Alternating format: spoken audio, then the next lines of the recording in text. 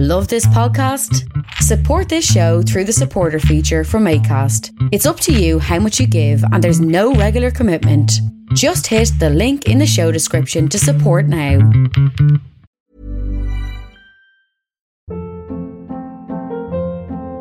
Hold up. What was that? Boring. No flavor. That was as bad as those leftovers you ate all week. Keke Palmer here. And it's time to say hello to something fresh and guilt-free. Hello Fresh. Jazz up dinner with pecan-crusted chicken or garlic butter shrimp scampi. Now that's music to my mouth. Hello Fresh. Let's get this dinner party started. Discover all the delicious possibilities at HelloFresh.com. There's never been a faster or easier way to start your weight loss journey than with PlushCare. PlushCare accepts most insurance plans and gives you online access to board-certified physicians who can prescribe FDA-approved weight loss medications like Wegovy and Zepbound for those who qualify. Take charge of your health and speak with a board-certified physician about a weight loss plan that's right for you. Get started today at plushcare.com/weight-loss. That's plushcare.com/weight-loss. plushcare.com/weight-loss.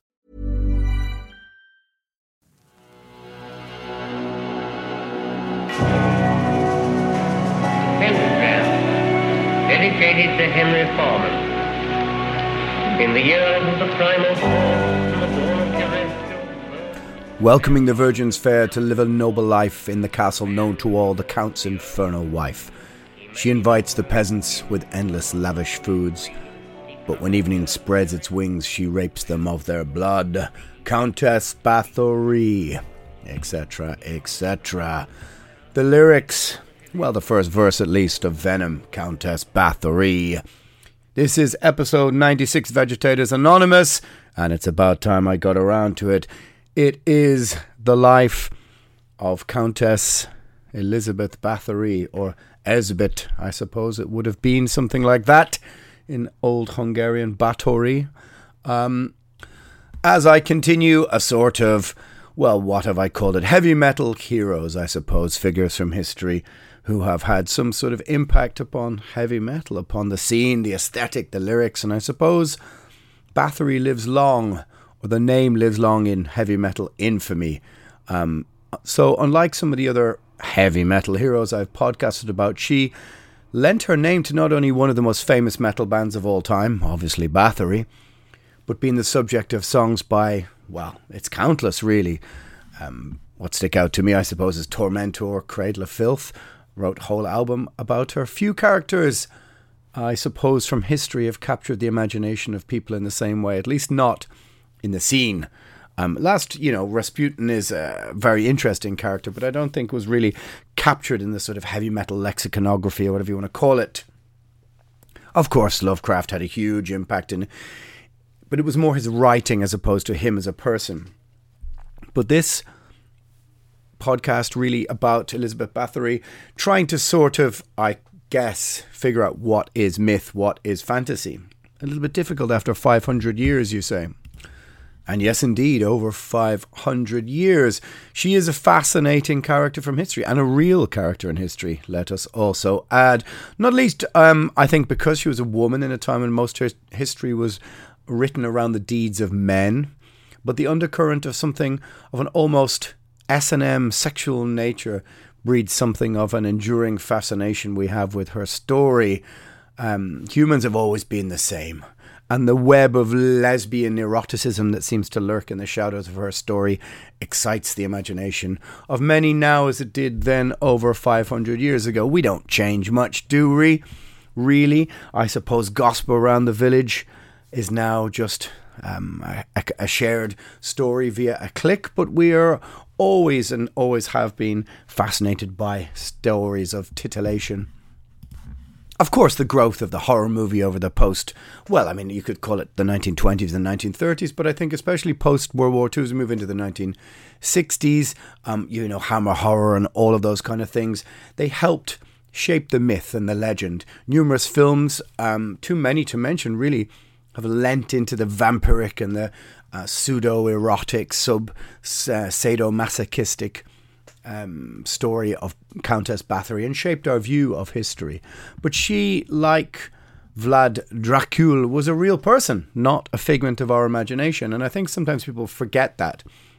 They assume all of these stories somehow to be myth and fantasy.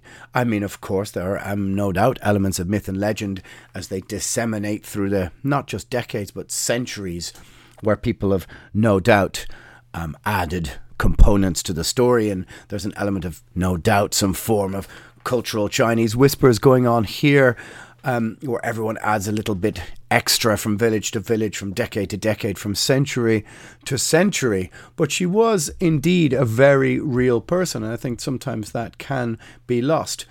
So let's get into it.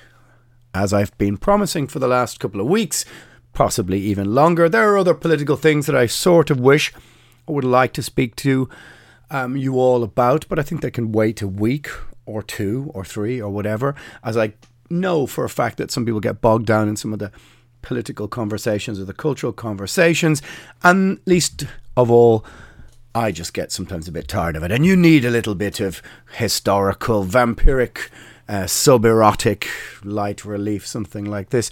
So is there any real truth to her story? Well, obviously I did quite a bit of research for this particular podcast. There was a few books I tried to find that I'd read in my late teenage years, a few documentaries to watch, various things here and there, essays written online, and they veer from one to the other. They veer from, as I said, the sort of Hammer horror depiction of her all the way to the other side, with rather sort of boring academics considering her whole story to be little but fiction and to be nothing but a medieval land grab behind it. But let's have a look. Is there any real truth to her story? Or are the echoes that we get 500 plus years later, and it is that long ago, simply gossip and the stuff of nightmares told to children down through the ages? Village horror handed down through the centuries. It's hard to say. Of course it's hard to say. It could, on the one hand, have been a simple land grab. A widowed woman, in simple terms, in charge of too much land for her enemies and her family, and those who would wish her deposed, simply conspired together to convict her of all of these heinous crimes and get her locked away, and then divide her land and riches amongst them. I mean, this is the practical explanation for her entire story, and probably there is a great element of that is true, but it wouldn't make a particularly great podcast, would it? So was she then simply stitched up by all of her relatives and fellow nobles, and then simply locked inside her castle, inside her dungeon till her final days, so others could take her lands? A few documentaries I watched, as I said, in preparing for this would seem to suggest so.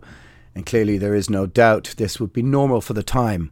One only has to look at the early Catholic Church, for example, to see the Inquisition framed in these terms. It would be very easy to say that someone within a village might not dislike, might say, covet someone else's land and go, well, he or she must be a witch, and therefore that land gets divided out after they are burnt at the stake or whatever else. And there is probably a rather boring, dull, and not very romantic overview of the Inquisition, which had started, I think, in the 1430s or something and carried on for the next 300 or 400 years. So certainly was going. It was underway during the lifetime of Elizabeth Bathory, but of course in a different part of the world, different part of Europe. And one could certainly see many things back then in the 13th, 14th, 16th, 17th and so on centuries as simple land grabs, i.e. accuse someone you want to get out of the way as a witch, and then you can take their lands. We of course do see, I guess, echoes of this throughout cancel culture. Yep, I couldn't go a podcast without saying that, etc. No, maybe not. Well, anyway, a kind of noble land grab, let's call it that, and we shall get into that. Then, on the other hand of the spectrum, on the other side of it, we get the stories of the vampire countess bathing in the blood of virgins for eternal life. This also seems maybe a bit beyond the pale. So what is the truth?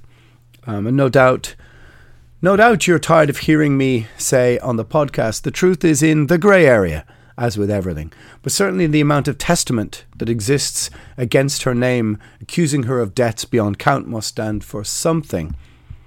So let's have a look at her timeline, her lifeline, all of those kind of things. She was born, I think, to a cruel age. This is one thing we must not forget, and maybe one thing, at least in my opinion, some of the historians who are absolving her of almost everything in some cases maybe sometimes forget that peasants were owned by the noble class. We're talking here mid to late 16th century. So like 1550 to 1600. Peasants literally had no rights, absolutely nothing. You've probably seen that, seen the scene in The Life of Brian where the peasants are out collecting mud and they start arguing about systems of communist government and all that kind of thing. But the peasant class were literally owned by the noble class. Their word was worth nothing. And against that, the nobility basically were all powerful. And this was, of course, the nobility inherited this power through nothing other than birth. So Elizabeth Bathory was born into riches, born into nobility, born to high nobility on August the 7th, 1560 in northern Hungary. The south of the country, let us not forget, was occupied by the Ottoman Turks. You probably know, of course, the story of Vlad Dracul, that he went to fight the Ottoman Turks. You probably know that famous Marduk song from the album Heaven Shall Burn When We Are Gathered. And that would be Dracul va Domni din now in Transylvania. Actually one of my favourite Marduk songs, and one with about 14 verses, I think, throughout that song. I would not like to have to sing that song live.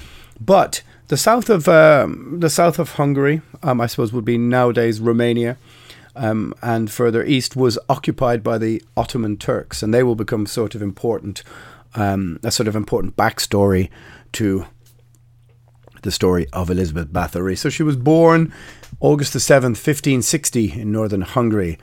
And as she grew up, she learned to speak 5 languages, including Greek, German and Latin. She was said to have been a sickly child. And we have to consider that back then it was quite normal for the interbreeding of the noble families across Europe, for them to suffer from mental illness and other maladies. You've probably seen The Madness of King George. In fact, if you look back through an awful lot of the history of the nobility of Europe, you will find many, many cases of them simply being, what's the polite word for it? Let's just say that interbreeding, this is what it does to you. It causes you mental illnesses. And there was many, many examples of mental illness across the noble families of Europe at this time, including also in their features. We talk about the famous noble cleft palate, the chins, the whatever else. You don't have to dig very deep to realize that many of these families were just intermarrying, and she was no different really. And at a very young age, she was married off at the age of 10. Yep, indeed, 10 to Count Ferenc Nadasdy. So she was married at the age of 10 and sent to the estate of his family to learn the ways of womanhood. But there was several, reports.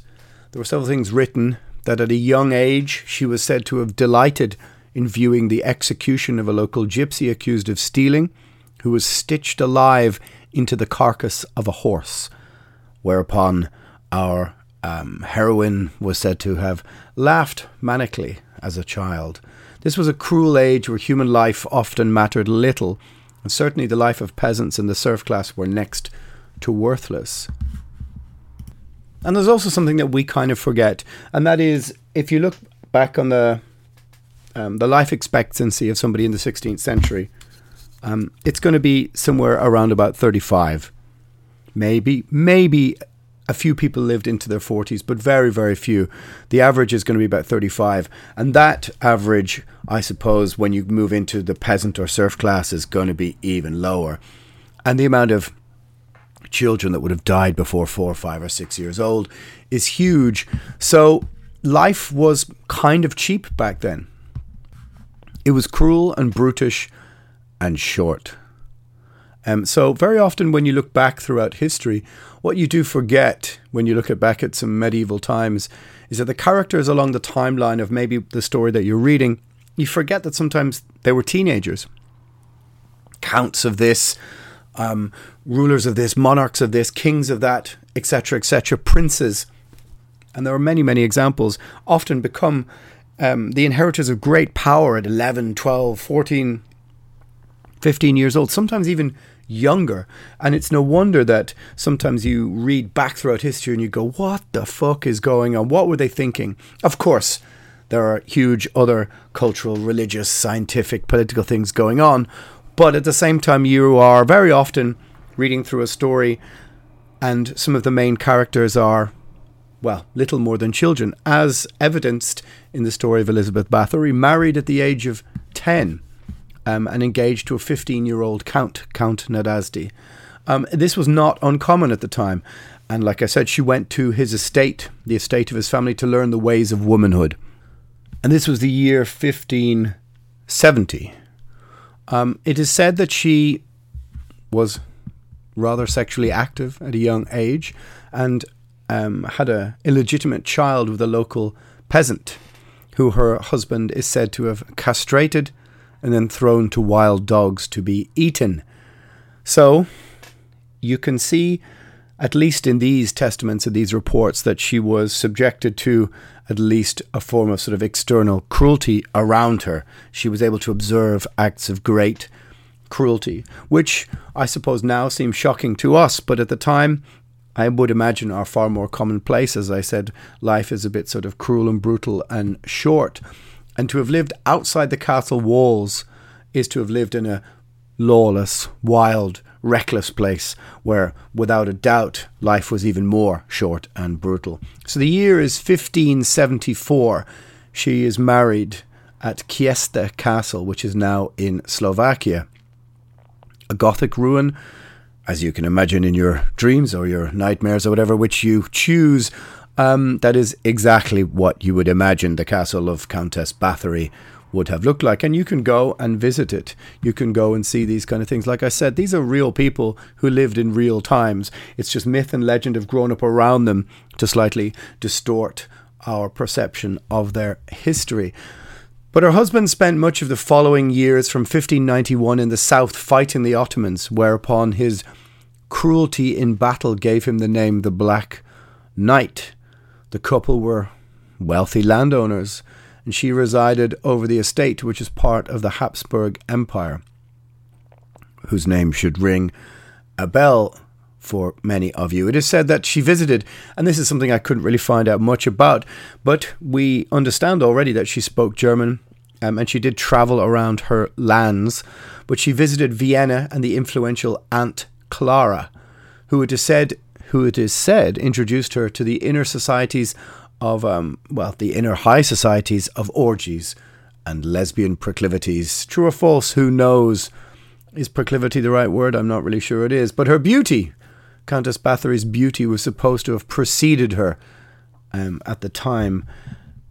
And it was said that she was a highly sexualized young woman. And so it is here where things it would take a different turn, take it a more diabolical turn.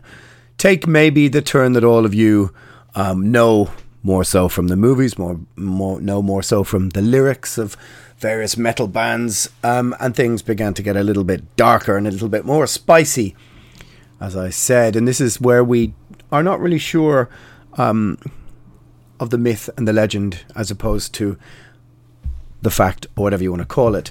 And while her husband is away fighting, she seems to have taken up with a local witch called Anna Darvolia in the year 1601, who joined the household as her confidant, I suppose her religious advisor, various other things like this. I'm reminded a bit of the influence of Rasputin and his situation in the court of the Romanovs in the other podcast I did about his life. And here is where the stories of the treatment of the servant girls in her employment begin. and while her husband is away, she surrounds herself with a cohort of women, of confidants, and it would seem that there was a massive cholera outbreak at the time, and this, it would appear, allowed her to hide the deaths of many of these young women, to hide the death count. Servants from local villages were taken and often sold to the castle by poor peasant parents and into the Countess's service. It is said that she had 400 young women as such servants. Whereupon, as the legend goes, the beatings for small misdemeanours, a stitch out of place, etc., etc. A stitch out of place meant those very sewing needles would be forced underneath the fingernails, and the small beatings and whippings began to take greater and greater effect. As the legend goes, the beatings for small misdemeanours escalated quickly. With Darvolia at her side, it would seem she was the, well, how can we say, the kind of devil's accomplice, the devil on her shoulder, encouraging her to lean more and more heavily into these regiments of torture that were meted out to servant girls. The beatings for small misdemeanours escalated, and some poor servant girls would maybe, have, I would imagine, spilt maybe some drink or placed some food on the wrong table, this kind of thing. And they would end up being abused, slapped, shouted at by the Countess, whereupon eventually taken below to the chambers, to the dungeons below by her, let's call them her entourage, and tortured, pierced with red-hot pincers and needles, skin flayed and stabbed. It's said at this time that the death count alarmed the local pastor so much he began to suspect something. But at the time, to put it again into context, who cared about the death of peasant girls? And this local pastor is said to have said to her, "Your grace should not have acted so, because it offends the Lord, and we will be punished if we do not complain to you and criticize your grace. And in order to confirm that your words are true, we need to only exhume the body, and you will find that the marks identify the way in which death occurred." The local priest, I suppose, kind of trying in his own way to warn Countess Bathory that we only have to exhume the bodies of these young girls to find out how they died, as apparently the death count was so huge that the local priest began to become worried at the amount of times he was called to the castle to perform whatever rites were needed. Of course, at the time, like I said, Countess Bathory was blaming the cholera epidemic, among many other things. She did have 5 known children of her own, but to be honest, trying to find information about them is pretty difficult. It would seem they occupy little column inches in the story. However, in 1604, her husband dies. Countess Bathory is 44 now at this stage, acquiring the nickname the Black Widow, ruling over a huge empire, moving from castle to castle, roaming the area with her entourage. It is said young servant girls disappear wherever she went, when she went to what is now Czech Republic, to Poland, to, I imagine, all areas of her domain, or anyone she would visit. Apparently, young girls would go missing from whatever the local villages were. Now, how much of this, of course, is true and how much of course, this is myth, we don't really know. But it would seem that the claim is her murderous entourage were capturing them from local villages and dispatching them at a rate faster than they could even bury them. And in some of the castles, it seems like they didn't even bother to do that. They would simply throw them over the castle walls into, I suppose, what would have been the rubbish tip or whatever over the side of the walls. Again, disputed, but on the other hand, reading up on it, excavations below the castle Kiesta would seem to have given up over 50 bodies.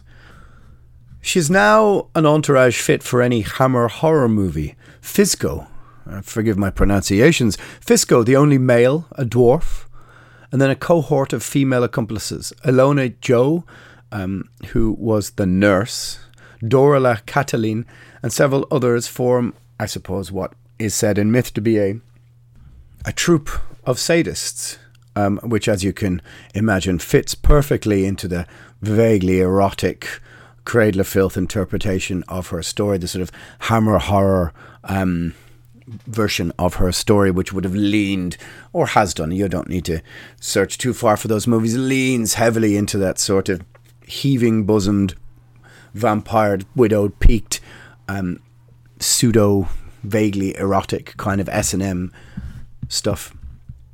And there are rumours of cannibalism. The Countess is said to have instigated the torture and then allowed her cohorts to continue the flaying, flogging, burning, or in many cases suspending the women naked in freezing water in the dead of winter outside of the castle until they died. It would seem their bloodlust, was out of control. All day long the virgins sit and feast on endless meals. The Countess laughs and sips her wine, her skin doth crack and peel, but when night-time fills the air, one must pay the price. The Countess takes her midnight bath with blood that once gave life. A better rhyming scheme on that verse for Venom Countess Bathory than maybe the first verse. But is that true, or is that again myth? Because the stories have her bathing in the blood of these young women, apparently. So the myth goes that upon cutting a young woman's face, the arterial spray sprayed the Countess in this, sprayed her in this, I suppose, and she felt her skin to have improved. And so, again, it is said that they hung and suspended young women above her bath and would then fillet them and allow them to bleed into the bath while the Countess took her baths, much like, I guess, pigs in a slaughterhouse. And this is again all part of the mythology behind Countess Bathory, that the sort of vampiric mythology, that she felt she wanted to bathe in the blood of young women in order to try and keep herself young and beautiful. And as I said, in the year 1609, who would believe the stories of peasants anyway? Certainly no court of law, no religious authority would have taken anything they said really, really seriously. Even though the local pastor was becoming a little bit suspicious, it is said, with the amount of bodies that were being piled up. But did she really bathe in blood? Well, certainly the transcript stories from the trial tell of dungeons slaked with blood and gore. Yet it was in this year that her confidant, the witch in her life, Miss Darvolia, died. And this is where things, according to the story, then the myth, they escalate. She is said to have died, and it's, I suppose, one must put it into the context of the era, just like the way Victorian societies were fascinated with mediumistic experience, seances and secret occult societies. The version at the end of the 16th century, the start of the 17th century with this was, I suppose, alchemy. It was a different variation of the occult. And this woman, Anna Darvolia, this witch, as they say, occupied that space. The person whispering in her ear, telling Countess Bathory of people's ulterior motives. It's a more sort of good old-fashioned medieval versions of witchcraft. And the full-blown vampiresque twist in the myth that comes after the death of her witch is that she was no longer happy with the effects of killing peasants, and that their blood was not having the effect of keeping aging at bay that she desired. This is, of course, what you would see in those Hammer horror movies, and only the blood of nobles could possibly do the same thing. It is at this time, or just around this time, that her brother Stephen dies. Yeah, Stephen. That's a bit odd. Stephen Bathory. And the little-known Jeff Bathory. I made the last one up. And she moved to a castle in Katicha, which they say had a sort of more sort of Renaissance kind of appearance and rich furnishings on the strategic point on the Austrian border. To avoid an awkward position, though, she ended up selling the castle, for which she had never received any payment. So until 1610, she was managing still a huge estate, and that was the year when she was arrested. But let's just backpedal a little bit. And this is where the story becomes, well, I guess it's become certainly slightly unbelievable, and the fantasy parts ways with what maybe we should consider something of a reality. She starts a finishing school for young noble women. Yes, can you believe this? A finishing school for young noble women. Which if you were to consider the story on very real terms, then she's just been basically slaughtering her way through local peasant villagers, decides that their blood isn't really keeping her looking young enough, so decides to open, I suppose, like a Sweeney Todd the Barber-like finishing school. Maybe she needed a few quid as well, I don't know about that. But certainly killing the children of local peasants is very different to killing the daughters of young nobility. Living in her self-styled hell, the Countess dressed in black. Life so distant, death so near, no blood to turn time back. The castle walls are closing in, she's crippled now with age. Welcomes death with open arms, the reaper turns the page. Again, a nice rhyming style by Venom there. Countess Bathory. I think I prefer the second and third verses to the first one there. I'm interested in the way they use doth instead of does, just to create some sort of ye olde worldy impression, as I imagine you would have found many young heavy metalers around Newcastle at the time using words as such. So you have to ask yourself, is she really going to start a finishing school for young noble women and then just start killing them? Well, this is what over 50 nobles accused her of doing. And could it simply be that they wanted her land, wanted her riches, and wanted her out of the way, that she was something of a nuisance? This could also be true.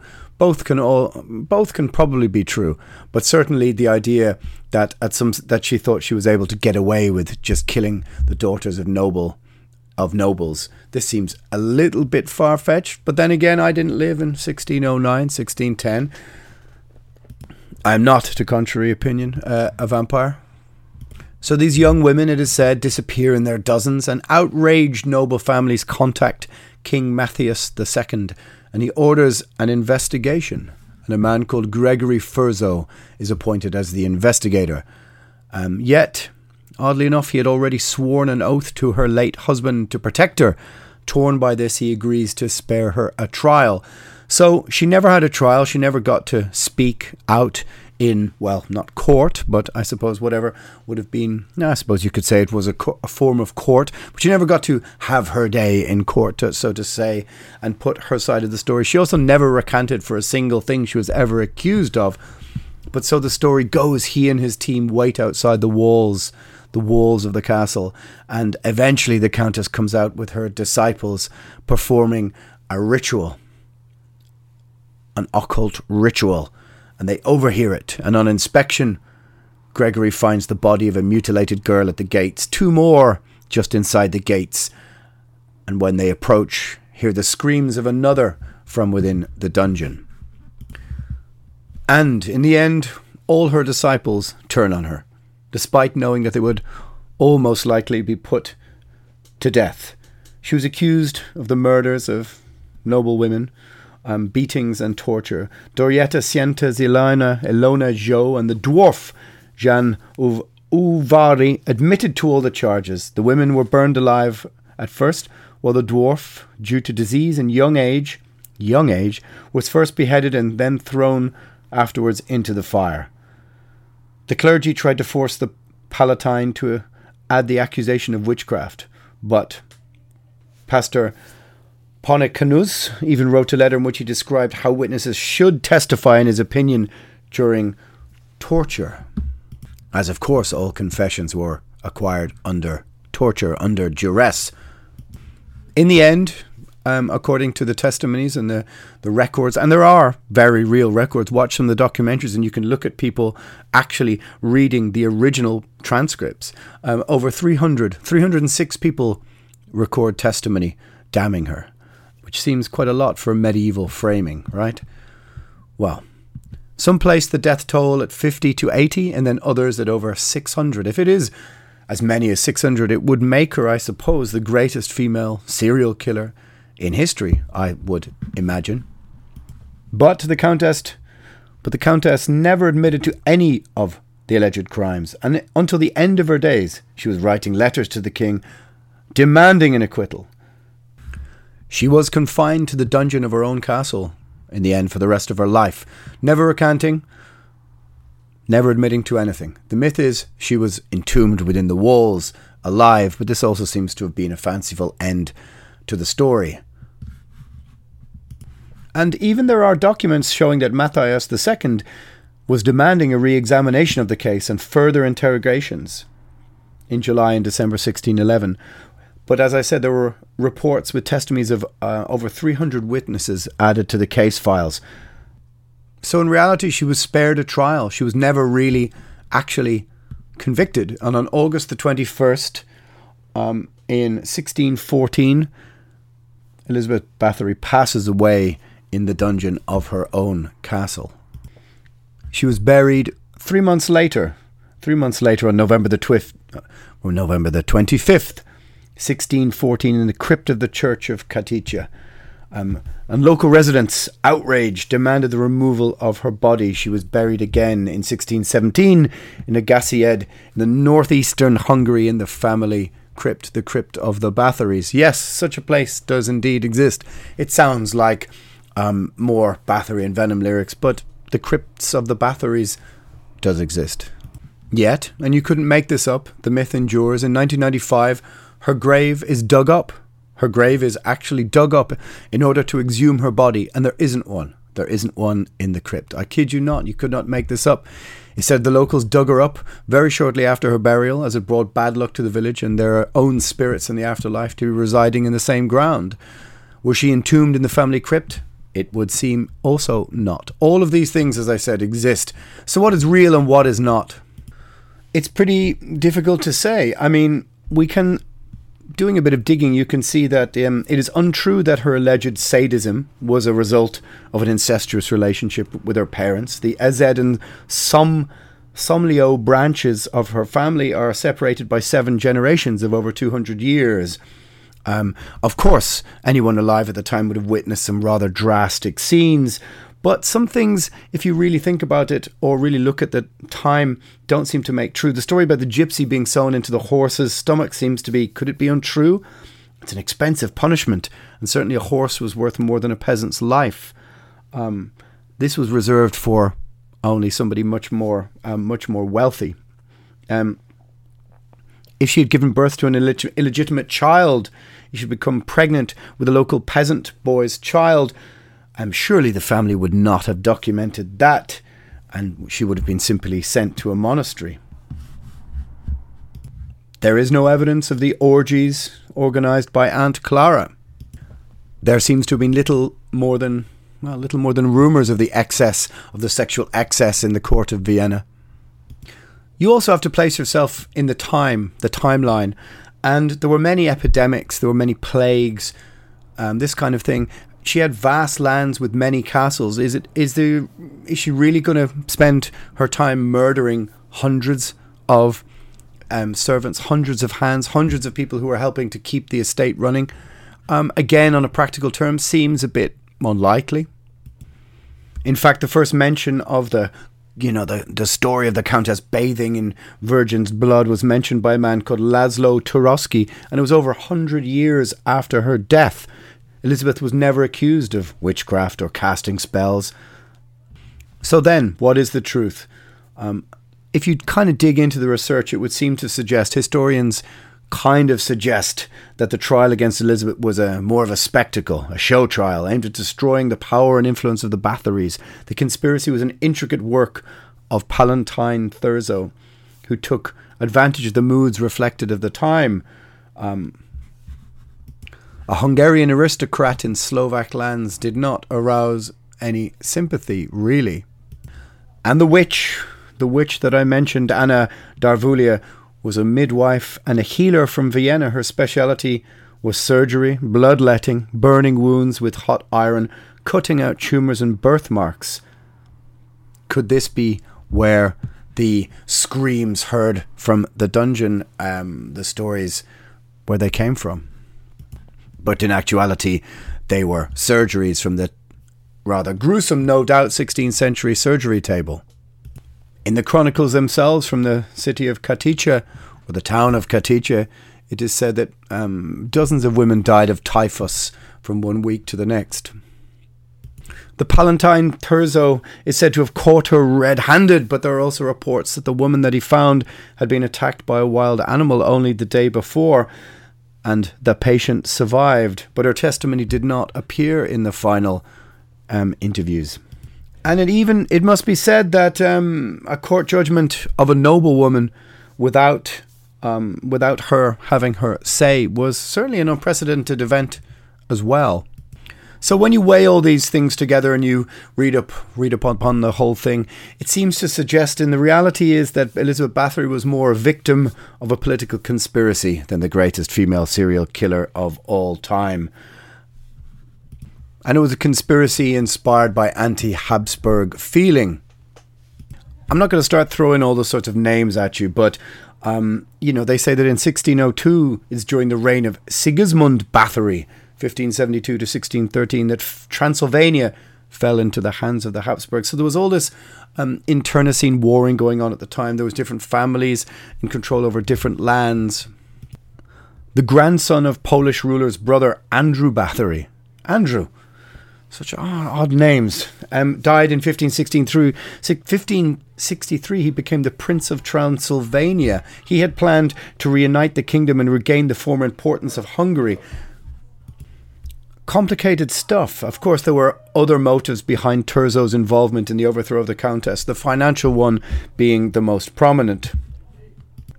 It is said that the Hungarian King Matthias II, whose name we heard earlier, owed much money to Elizabeth after her husband's death. And at the beginning of the 17th century, it would seem, looking into it, there was a new law which allowed the royal treasury to take over the property of those convicted of crimes.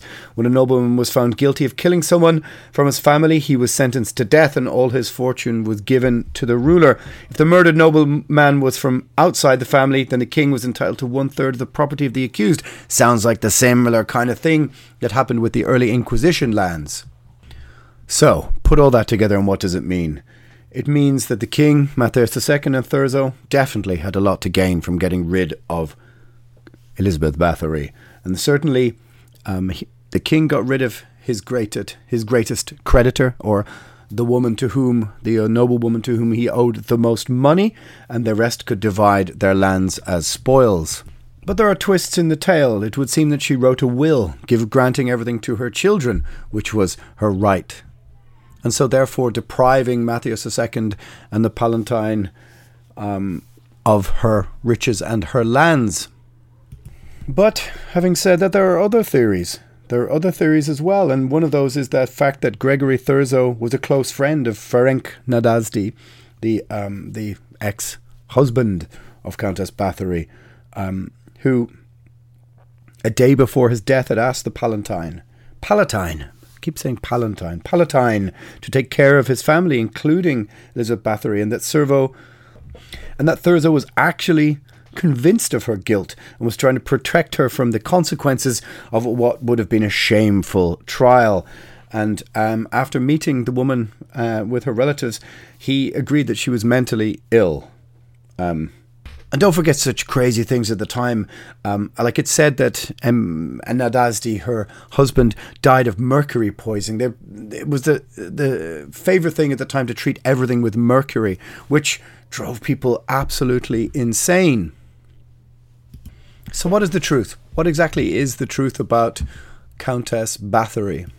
What is real and what is not? The truth, I would hazard, is again in the grey area. In fact, realistically, when you look more into it, it seems more like a political conspiracy, a land and a money grab. But it was a cruel time where many harsh deeds from the nobility could be hidden in plain sight. There was no such thing as human rights or rights for anyone beyond the nobility. So what she did or is claimed to have done is possible, but 500 people or more, it seems unlikely. 50 perhaps is likely, and many people, no doubt throughout history, could have reached that number. Bathing in their blood, we really don't have to dig through too much history to find the insane actions of inbred nobility, from marrying horses to child sacrifice. So why could this not be true? But that does seem a bit fanciful. And these are the kind of vampiric myths, the blood countess. These persist in our modern society. Look at the stories that seem to back the QAnon myth, which have secret societies sacrificing children. Hillary Clinton eats babies to Bohemian Grove. We have modern day equivalents in the myth. But you know what? Epstein had an island, right? The truth, as they say, is often stranger than fiction, and so the myth of the bloody countess lives on in our memory. It has all this sex and death, sadism and intrigue. We instantly click on in 2022. Just how much of it is real, we will never know. But if you do dig beneath the surface, you read beyond the headline and all of the sadism and blood and sex and, this enduring myth of this beautiful young woman trying to achieve eternal life through bathing in the blood of young women. Apart from the fact that the blood that would be needed perhaps to fill one bath might be 20 or 30 women, and a little bit impractical. Never let the truth get in the way of a good story. But do a little digging and it would seem that, like many things of the time, despite a cruel time that it was, that this errs more on the side of political conspiracy, that it was a land grab, that it was a money grab, that it was a way to remove someone and take all their money and all of their lands and create these myths that persist in our modern culture. However, we aren't exactly sure. So the myth of Countess Bathory is episode 96 of Agitators Anonymous. Let me know who you think I should have a look at next. And enjoy yourself some Venom, enjoy yourself some Bathory, and maybe if you're feeling cheeky, stick on a little bit of Tormentor and crack open a beer, my friends. This is Agitators Anonymous, episode 96, the life and times, the conspiracy and political intrigue, the sex, death and sadism, and all the other tasty little things that make this such an interesting thing that echo through the centuries for us from 500 years ago. Countess Bathory. But I'm Alan Averill. This was Agitators Anonymous, episode 96. Episode 96, my friends. Go and support the show on www.patreon.com/Alan Averill, and you get other podcasts, all sorts of other stuff. I'm just a singer in a heavy metal band trying to make sense of the things I do not understand, and there are plenty of things we do not understand about the case of Elizabeth Bathory, the greatest female serial killer of all time, or a victim of political and social conspiracy. You decide.